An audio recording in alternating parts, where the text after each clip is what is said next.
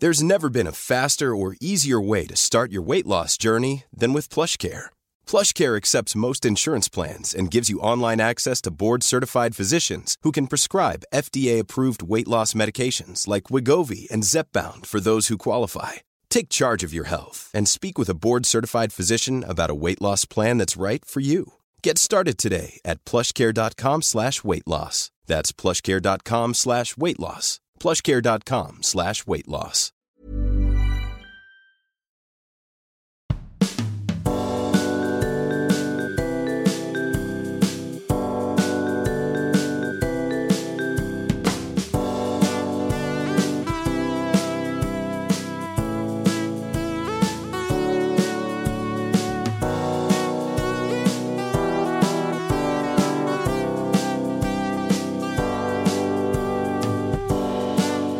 Welcome back to The Moon Underwater. It is I, your landlord, John Robbins, and with me the lovely Robin Allender, the regular here at The Moon Underwater.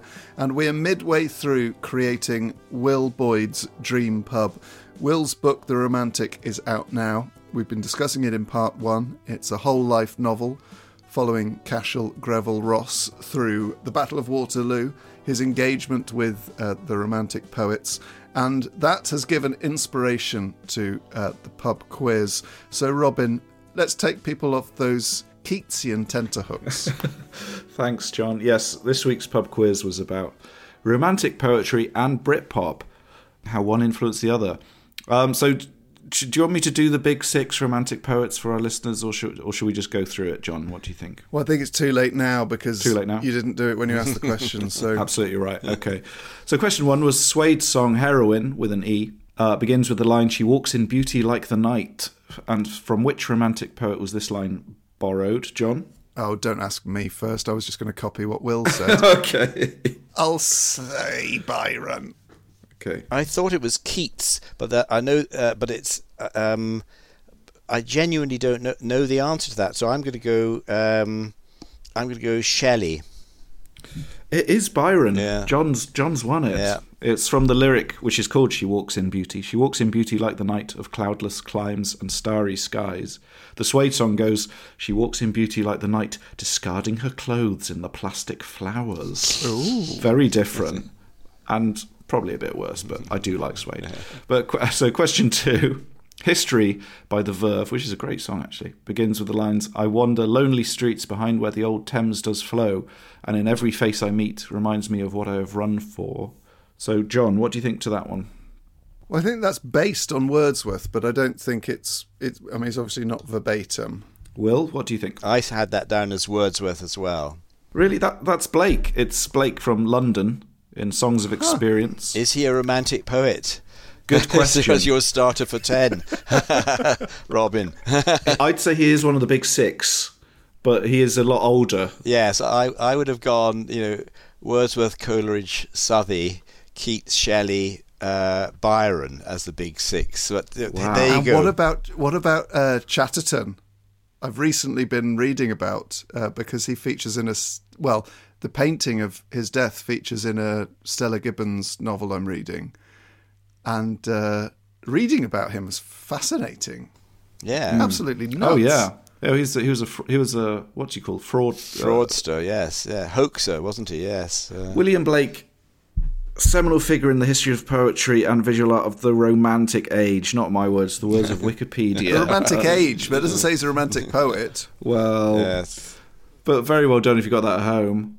William Blake there influencing Richard Ashcroft. The original Blake is, "I wander through each chartered street near where the chartered Thames does flow, and mark in every face I meet marks of weakness, marks of woe." That's quite like sort of not dissimilar to the Wasteland kind of vibe. It Yes. is, yeah. The crowd flowed over London Bridge. Yeah. It's beautiful. Songs of Experience is fantastic. Well, and Innocence. Yes. And last one was Tender is the Night, which is the Blur song Tender, which is a reference to the F. Scott Fitzgerald novel. But where did that title come from? John? Ask Will first. Well, that is Keats, isn't it? I've got two wrong so far, so I'm pretty sure. I'm pretty sure that's Keats. John, what are you saying? I'm also saying Keats, and I'm also going to say it might be a good job you never finished that for the thesis, Will. Are you just saying Keats because Will said Keats? Oh, what does that say on my bit of paper? It does say Keats, yeah. Yeah, it is Keats. Is from Ode to a Nightingale, tender is the night, and happily the queen moon is on her throne, clustered around by all her starry fays. So, John, you won, 2-1. That's extraordinary. But I'd never really dealt with the romantics, because we did them at I think A-level or maybe even GCSE, and I think similar to like Gatsby, your capacity to understand loss as a teenager, you sort of think that you know it, but I don't think you do actually know enough about loss as a sort of generic teen to sort of get your head around the romantics. But I guess that they teach them to teenagers because in some respects they're quite a teenage movement. Yeah, I mean, Keats was 26 when he died. Shelley was 29. Byron, I think, was 32, 33. So the late romantics died very young. When you think about it.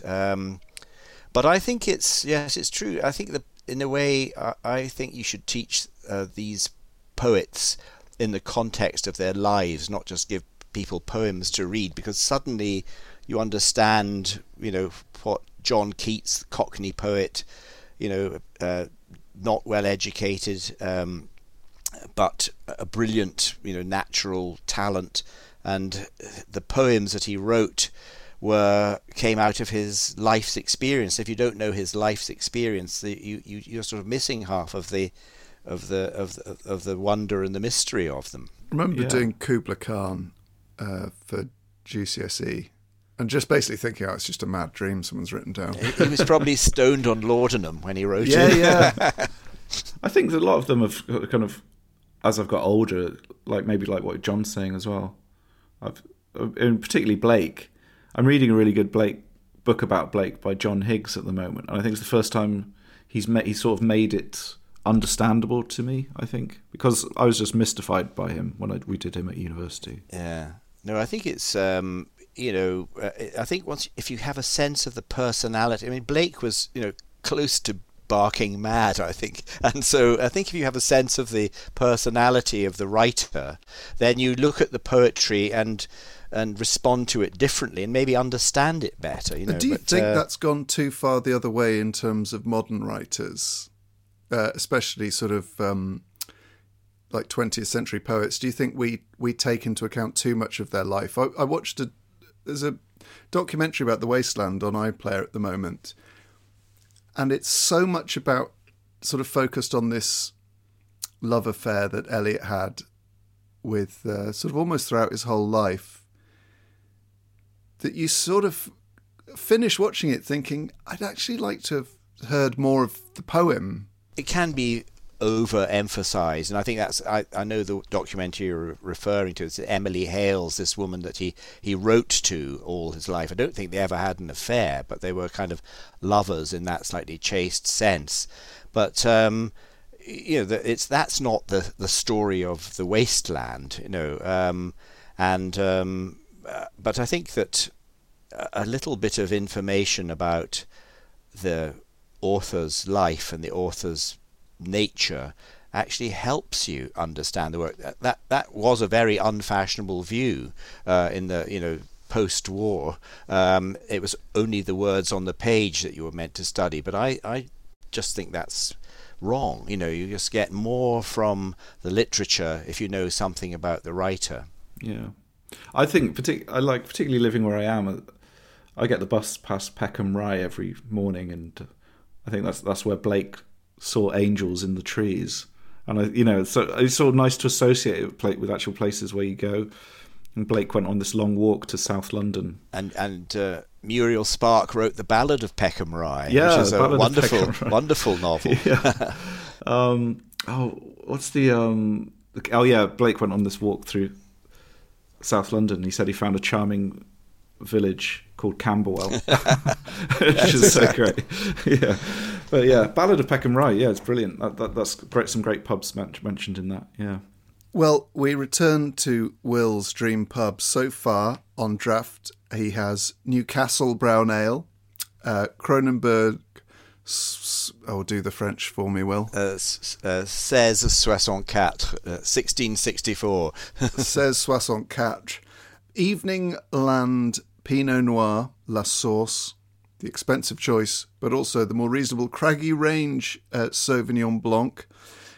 We head towards spirits, and I think spirits are much more in the sort of realm of some of the characters in your novels, especially in Any Human Heart. There's cocktails, and there's the drinking of gin and whiskey, and spirits are very much a sort of 20s to sort of 50s drink. Are you much of a spirit drinker?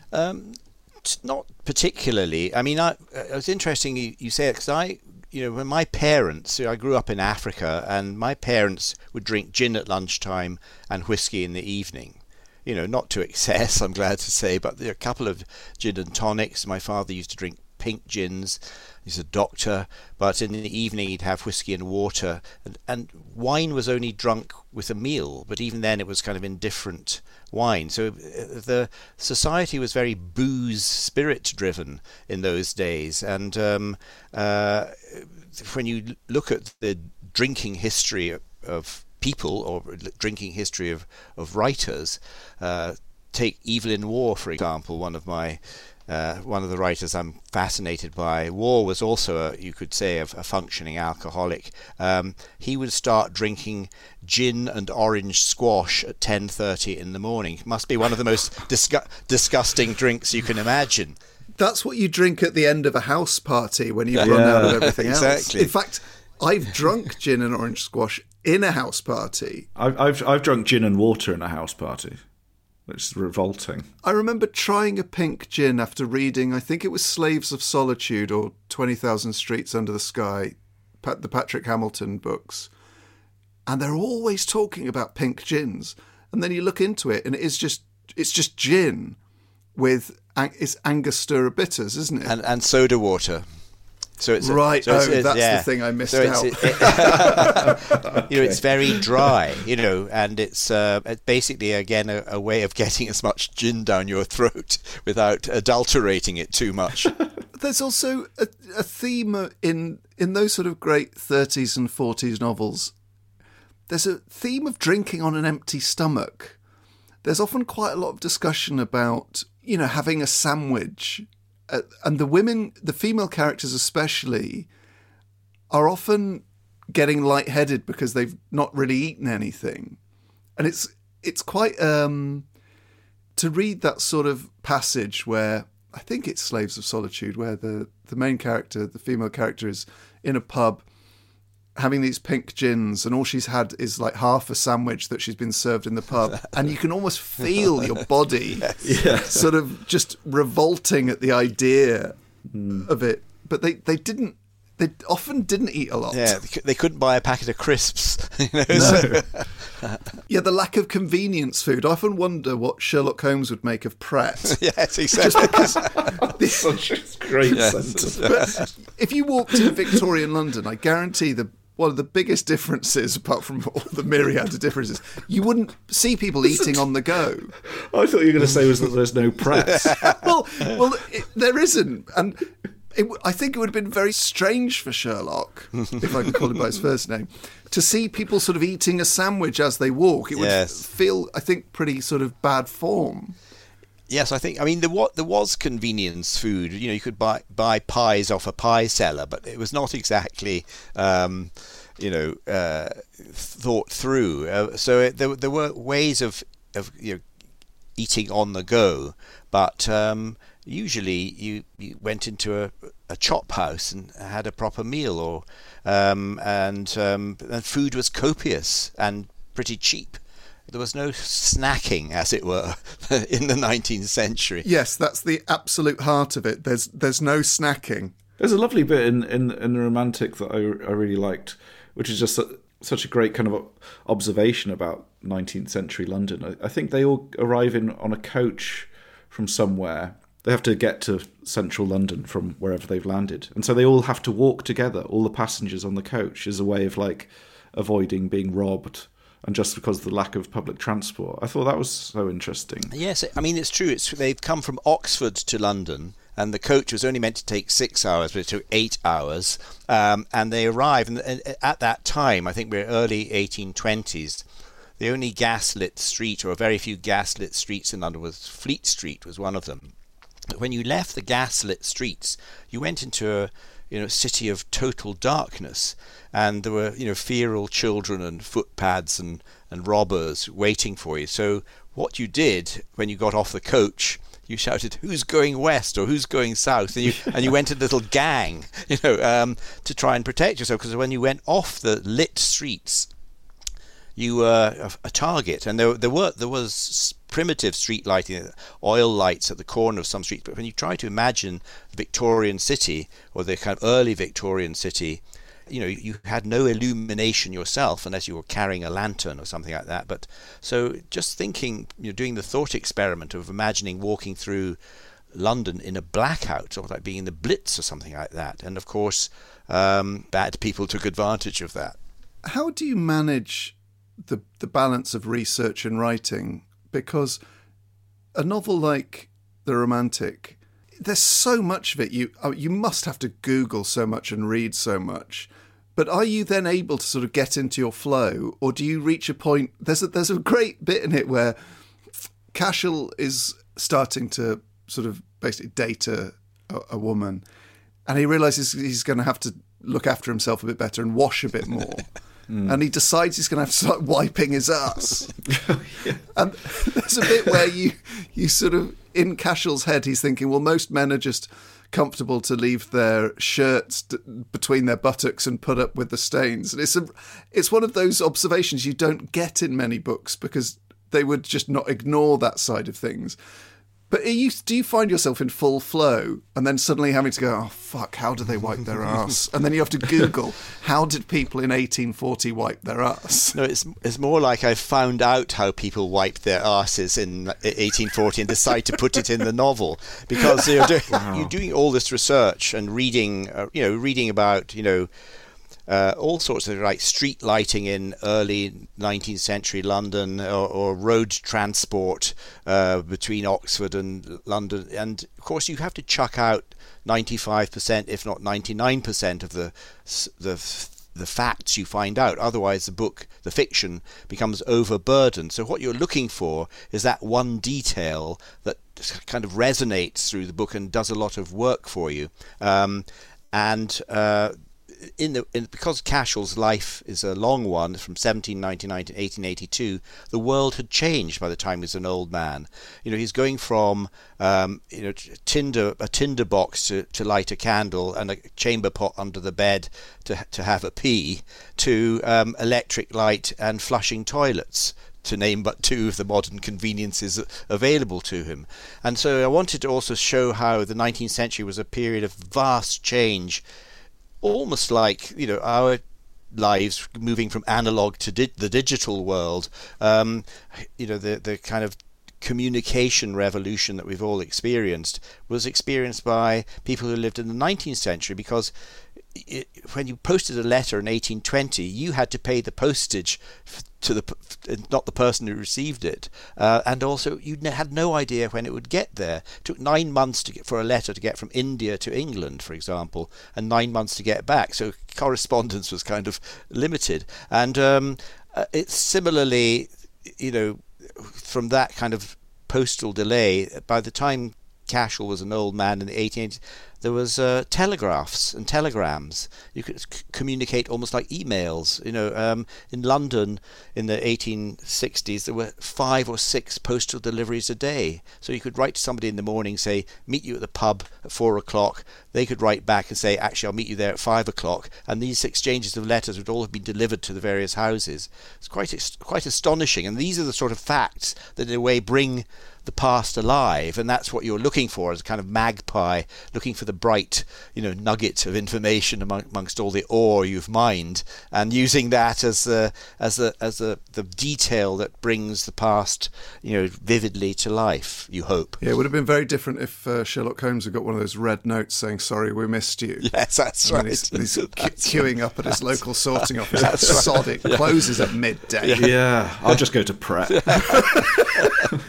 Sorry, we've taken an enormous but fascinating tangent from your spirit choices. So what are you going for, Will? Well, kind of boring. I've got to have vodka in there, and how many brands of vodka are there out there on the market? And the one I tend to buy the most is good old Swedish Absolute, no Russian vodka for me. So we need some Absolute vodka in but you also have to have whiskey, and this is a whiskey funny enough I associate with France. It's hugely popular in France, maybe not so well known here. It's J&B blend. Oh, J&B is so good.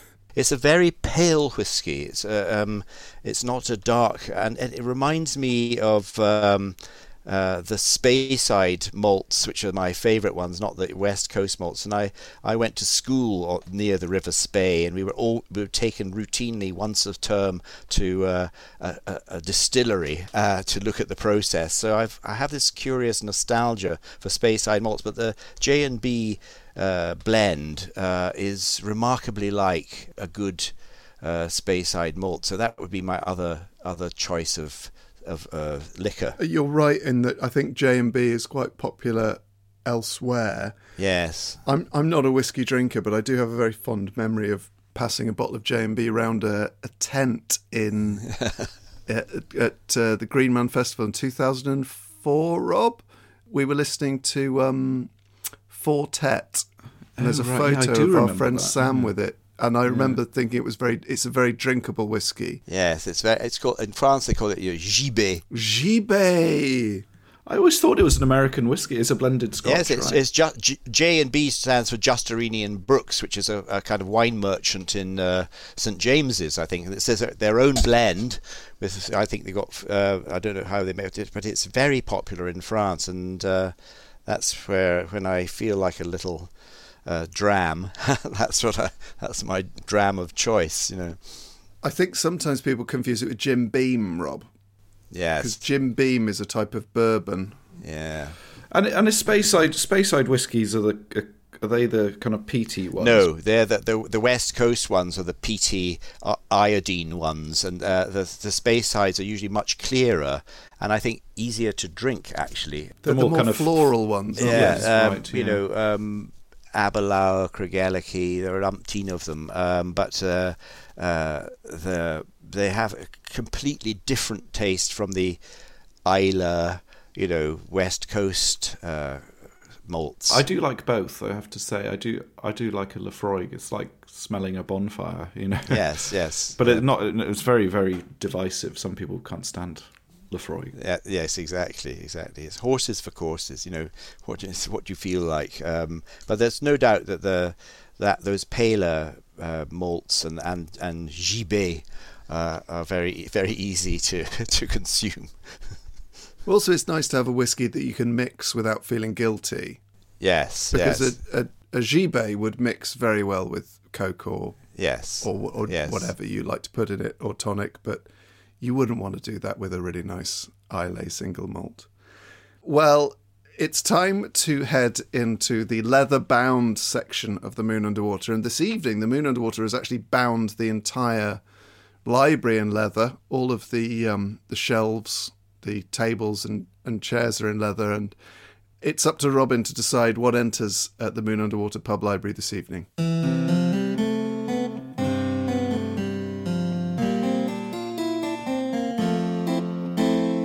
that's interesting.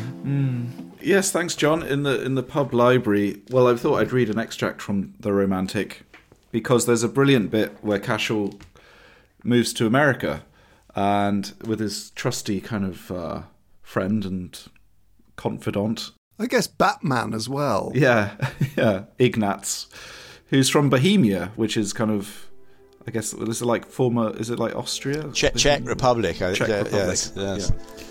So they decide to start brewing beer when they're out in America. So this is a lovely description of that.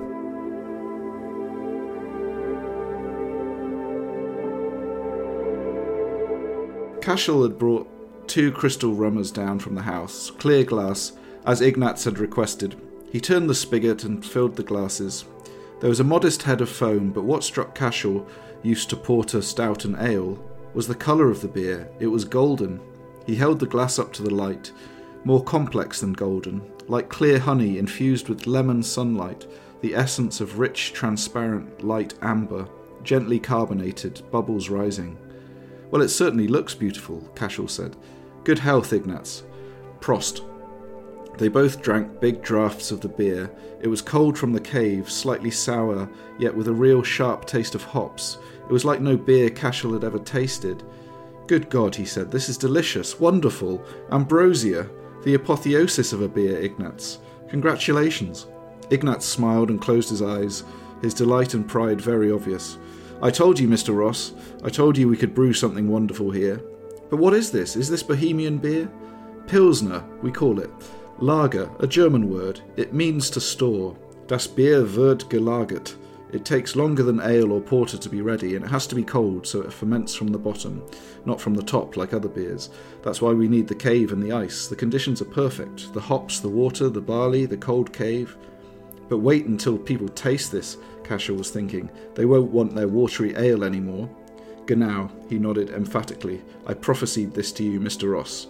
"So you did, Ignaz. So you damn well did. I take my hat off to you." He doffed an invisible hat. It's brilliant.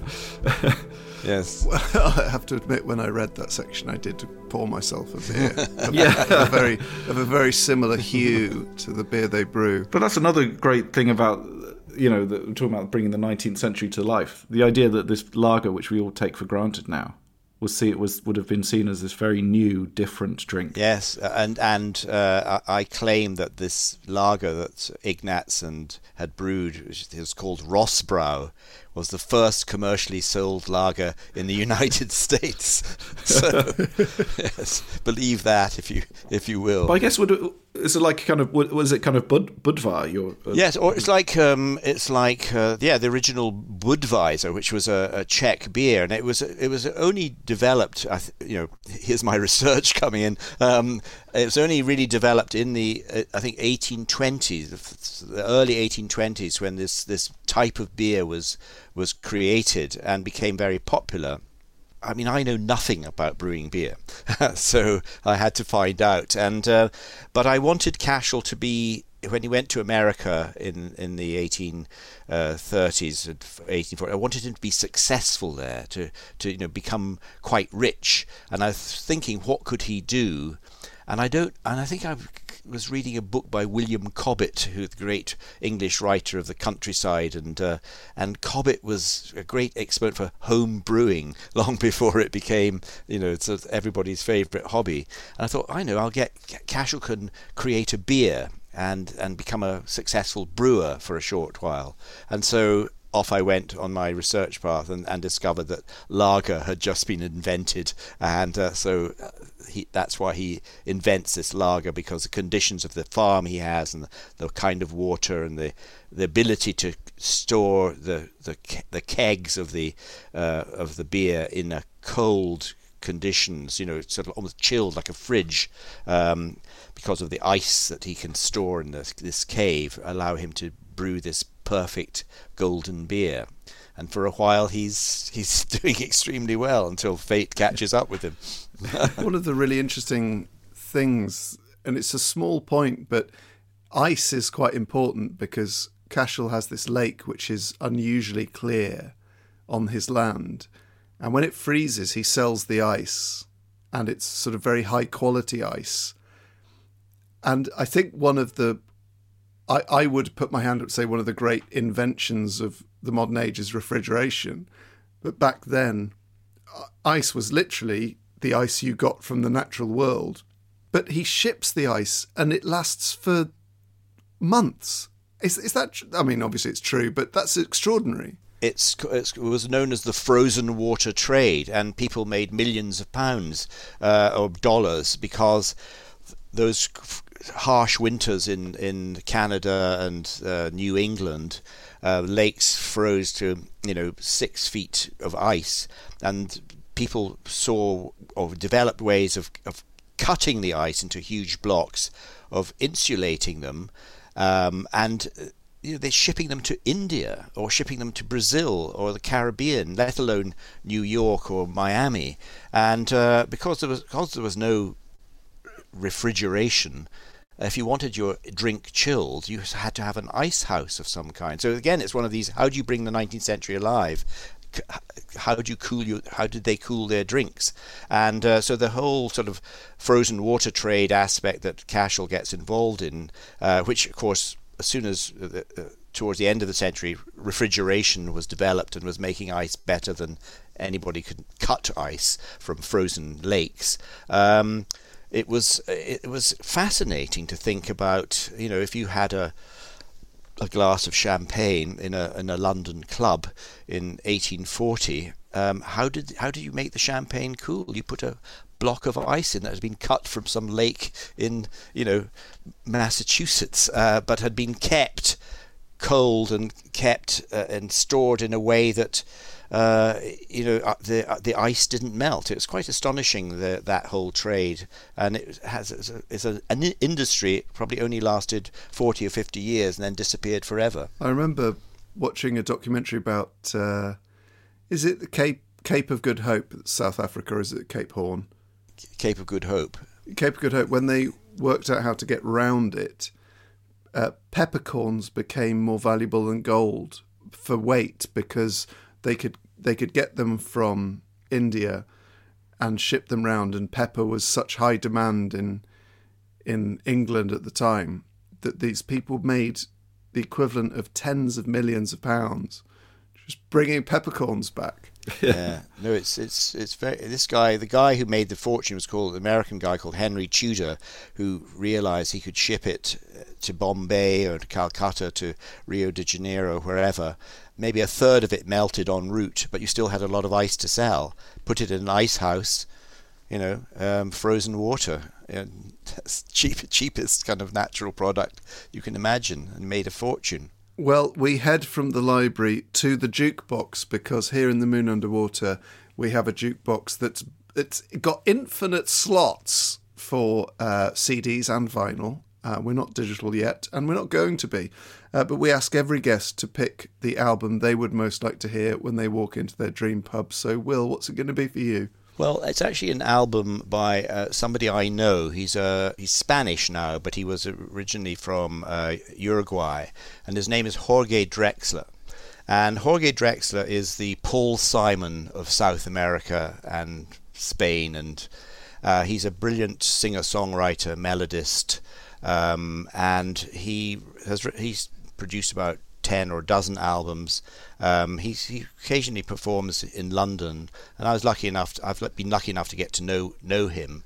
And he has an album called 12 Seconds of Obscurity, 12 Segundos de Oscuridad, which is, I think, possibly his best album. Has maybe 10 absolutely wonderful songs, in that, Lennon, McCartney, Paul Simon, Joni Mitchell mode. You have this, they're intelligent. He sings in Spanish, but he is a brilliant melodist, and so I love world music. I was thinking of an African album I could have chosen, but I think Jorge, who's still recording and actually even more famous than he was when I first started listening to him, is a genuine songwriting genius, and there aren't many of them around. And this album is a very good example of his massive and particular gift.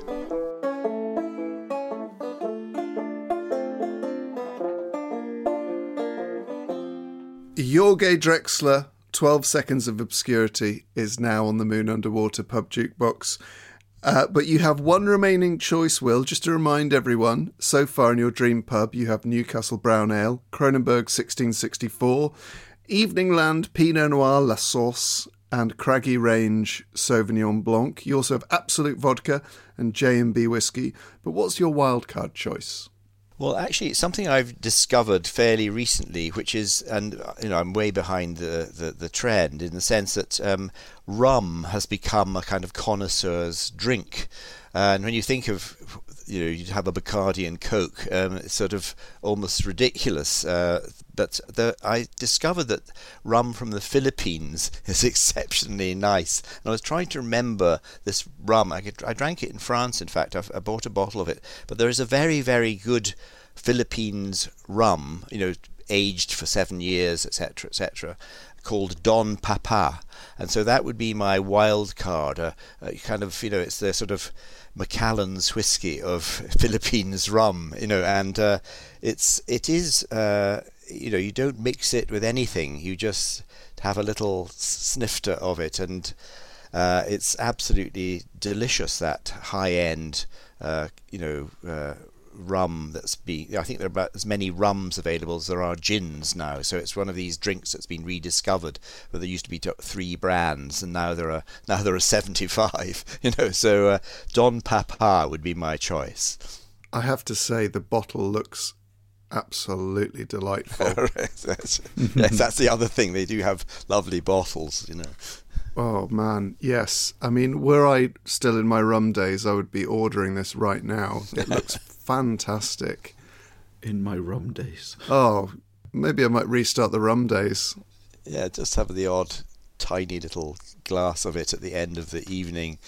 Oh, there's so many different types. I know, it's astonishing. It's absolutely it's like there were 3 brands of gin. Now you go into a pub and there's more gins than whiskies available. Yeah. It's quite astonishing. They've got sherry cask, mascara, sevillana, rye cask, port cask, yes, port exactly. cask quintessential edition, Don Papa and Don Papa 10. And rare cask. Oh my God. Oh God. It must be quite stressful starting up a new spirits company. We think we've got to have 10 iterations of our spirits. Exactly.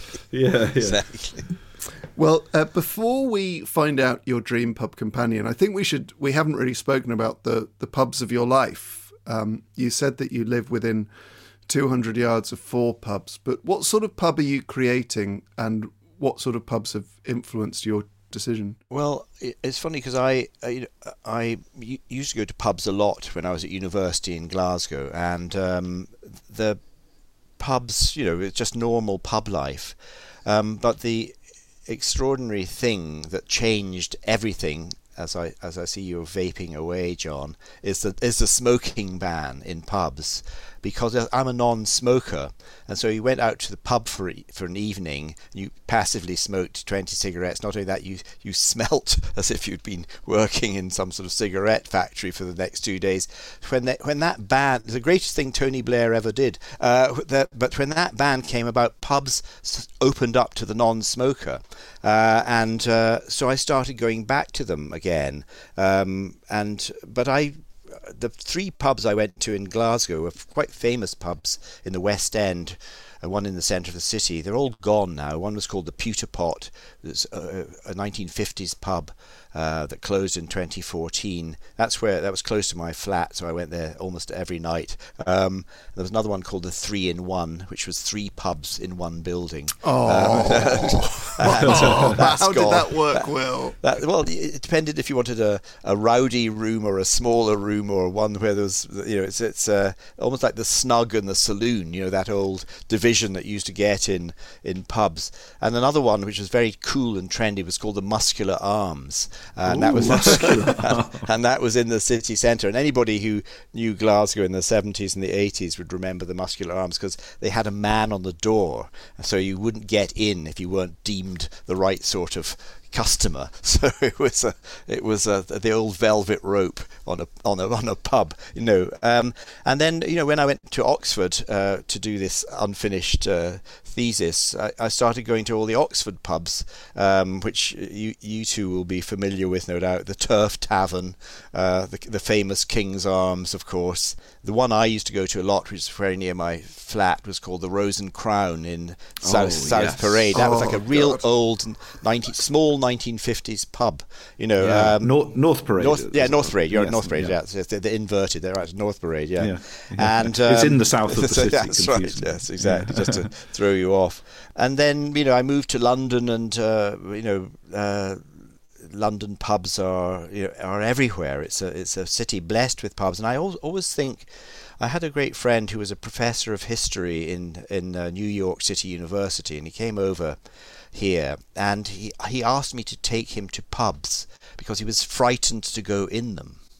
And I think it's that unfamiliarity, we take them for granted, but if you put on kind of the lens of a foreign visitor, pubs are amazing places, and French people, Italian people, Spanish people who tend to work in British pubs must think they're better than cafes or better than bars. A good pub is an amazing institution, and when I sometimes go into pubs and I see foreigners have come in, with their guidebooks or whatever, they must be utterly entranced. But for us, it's just kind of bog standard, So I think that we do tend to take them for granted, and actually they are rather remarkable places. And if you're lucky enough to live near a really good pub, or 4 good pubs, as I live near, then you're spoilt for choice, and it's your mood takes you to one, and your whatever whim or caprice is dominating your mind, you can find a pub to fit it. Did you ever go to in the kind of Soho scene, the Pillars of Hercules? The French House. I've been to all those pubs, yes, over the years. But I think my London life, or the London life that maybe writers and actors, is more club driven. That the clubs available in London, whether it's the Groucho Club or Soho House or all the other ones, that's where people tend to go to meet, and they're not like pubs, even though they have bars. So I don't really go to pubs in the centre of London, but I do pop into. I live in Chelsea, so I do pop into several of Chelsea's excellent pubs from time to time. When you imagine your sort of dream pub, something you would just sort of stumble across and think, yes, this is me. What sort of pub are you seeing? Well, I'm seeing a kind of hybrid pub. I like that sort of country pub feel, stone floors, dark, low, beamed ceilings, a real fire. But then I also like, if they've got a bottle of Dom Papa on the shelf, So it's a kind of mix of a sort of sophisticated city pub with a kind of solid rural version, if such a thing can be imagined. I mean, there are pubs in London that do seem throwback country pubs, but there's a pub I go to near us, which is very light. It's got clear glass windows, and because I'm a sort of I go to pubs in the day rather than the evening, I sort of have this strange vision of a pub with clear glass windows shining a translucent light over the flagstones and the log fire that's crackling in the hearth, but you can get a choice of 6 rosés and excellent Filipino wine rum. So it's that. So that's and various other things. Nothing annoys me more about going to a pub at midday and hearing American stadium rock playing, so no Bon Jovi or Aerosmith, but and actually pubs are they're quieter, and often I don't mind music in pubs, but I just don't like it too loud where it becomes the third person in your conversation. Oh, what an excellent way of putting it. The music should never be the third person in your conversation. That's so true. That's right. Yes. Yes. As you're hearing Guns N' Roses bellowing out as you're trying to chat to somebody. Well, we leave the Johnny-come-fly-be-nightlies behind now, because we must find out Will Boyd's dream pub companion. And as someone who has placed many of his characters amongst the great and good of the literary and art world, I cannot wait to hear who he chooses. If you would like to hear this choice, then do head to moonunderpod.com and click through to the Patreon link where you can support this pub. Not only will you get the bonus choice, you will also get a bonus podcast behind the cellar door, advance warning and access to live show tickets, and an unedited ad-free episode. So for those of you who have, with respect, decided against that, and that's absolutely fine, we respect your decision, we'll see you back in a second.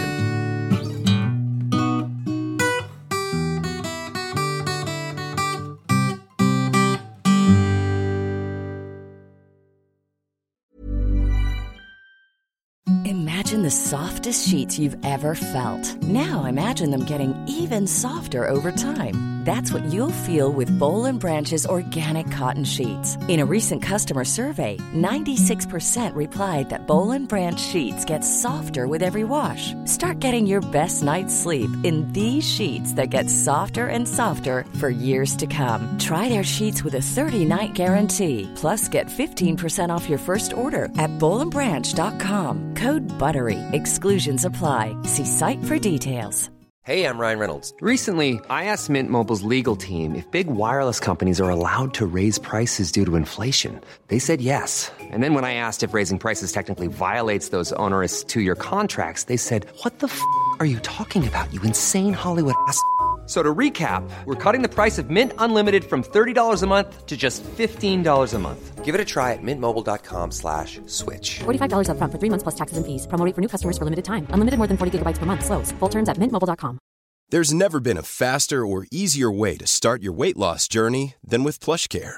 PlushCare accepts most insurance plans and gives you online access to board-certified physicians who can prescribe FDA-approved weight loss medications like Wegovy and Zepbound for those who qualify.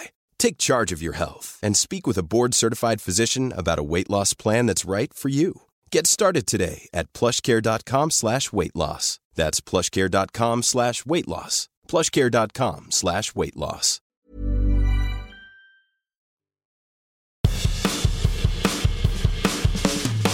You're barred. Anyway, we return now, and you have missed an absolute belter if you haven't subscribed on Patreon. Robin was very, very impressed with Will's choice of Dream Pub Companion, and a great chat we had, and about some pretty top-shelf stuff, I have to say. So it's 18 certificate. Actually, it's not, but it's 15 because we're making reference to stuff that's probably actually beyond 18. Is there a 21 certificate? There should be for this kind of thing.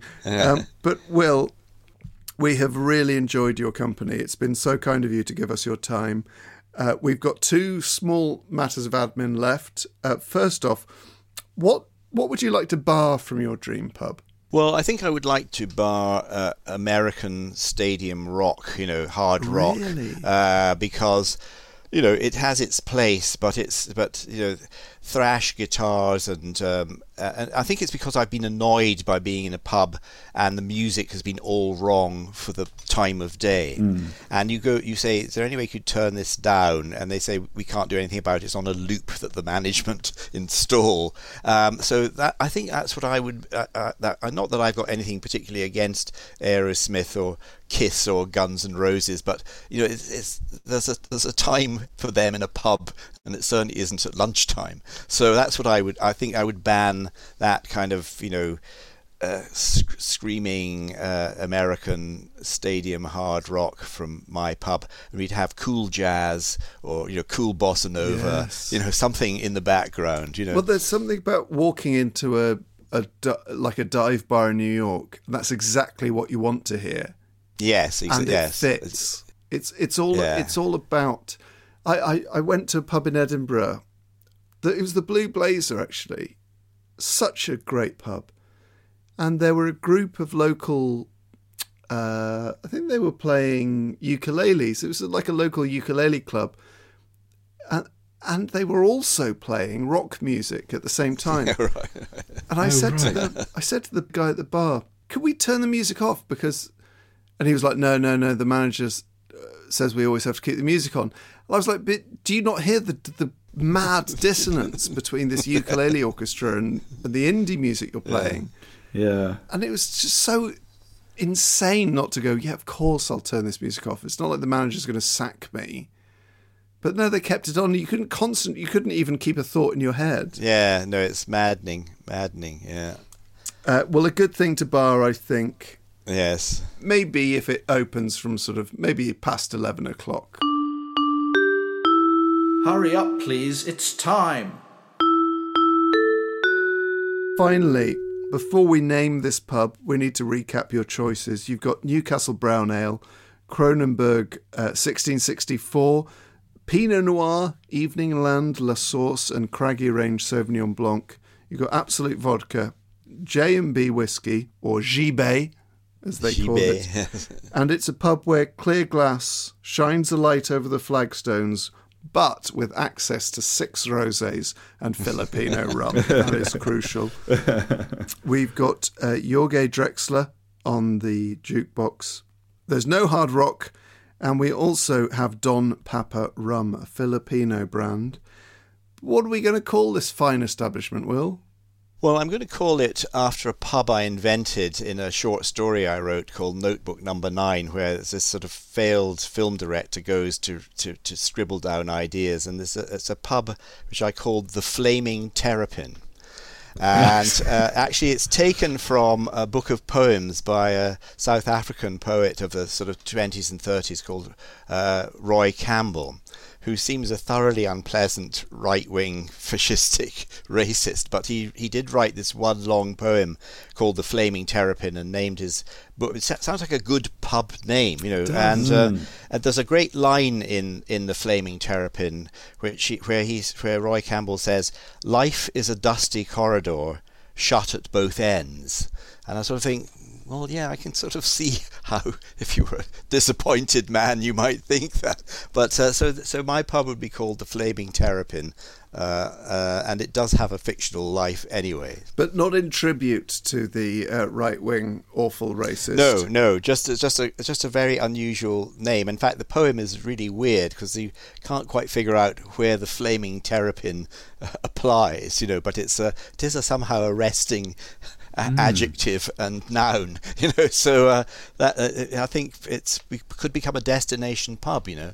Let's go to the Terrapin, you know. I always associate terrapins with the buildings. We used to have the little prefab buildings at school, not the animal. Oh right, yes. Somebody set it on fire. Yes. Yeah. I was thinking but anyway, I don't know where that came from in Roy Campbell's imagination, but I purloined it for this pub I invented, and it's so yeah. Let's go to the Terrapin, guys. Well, Will, thank you so much for joining us here at the Moon Underwater.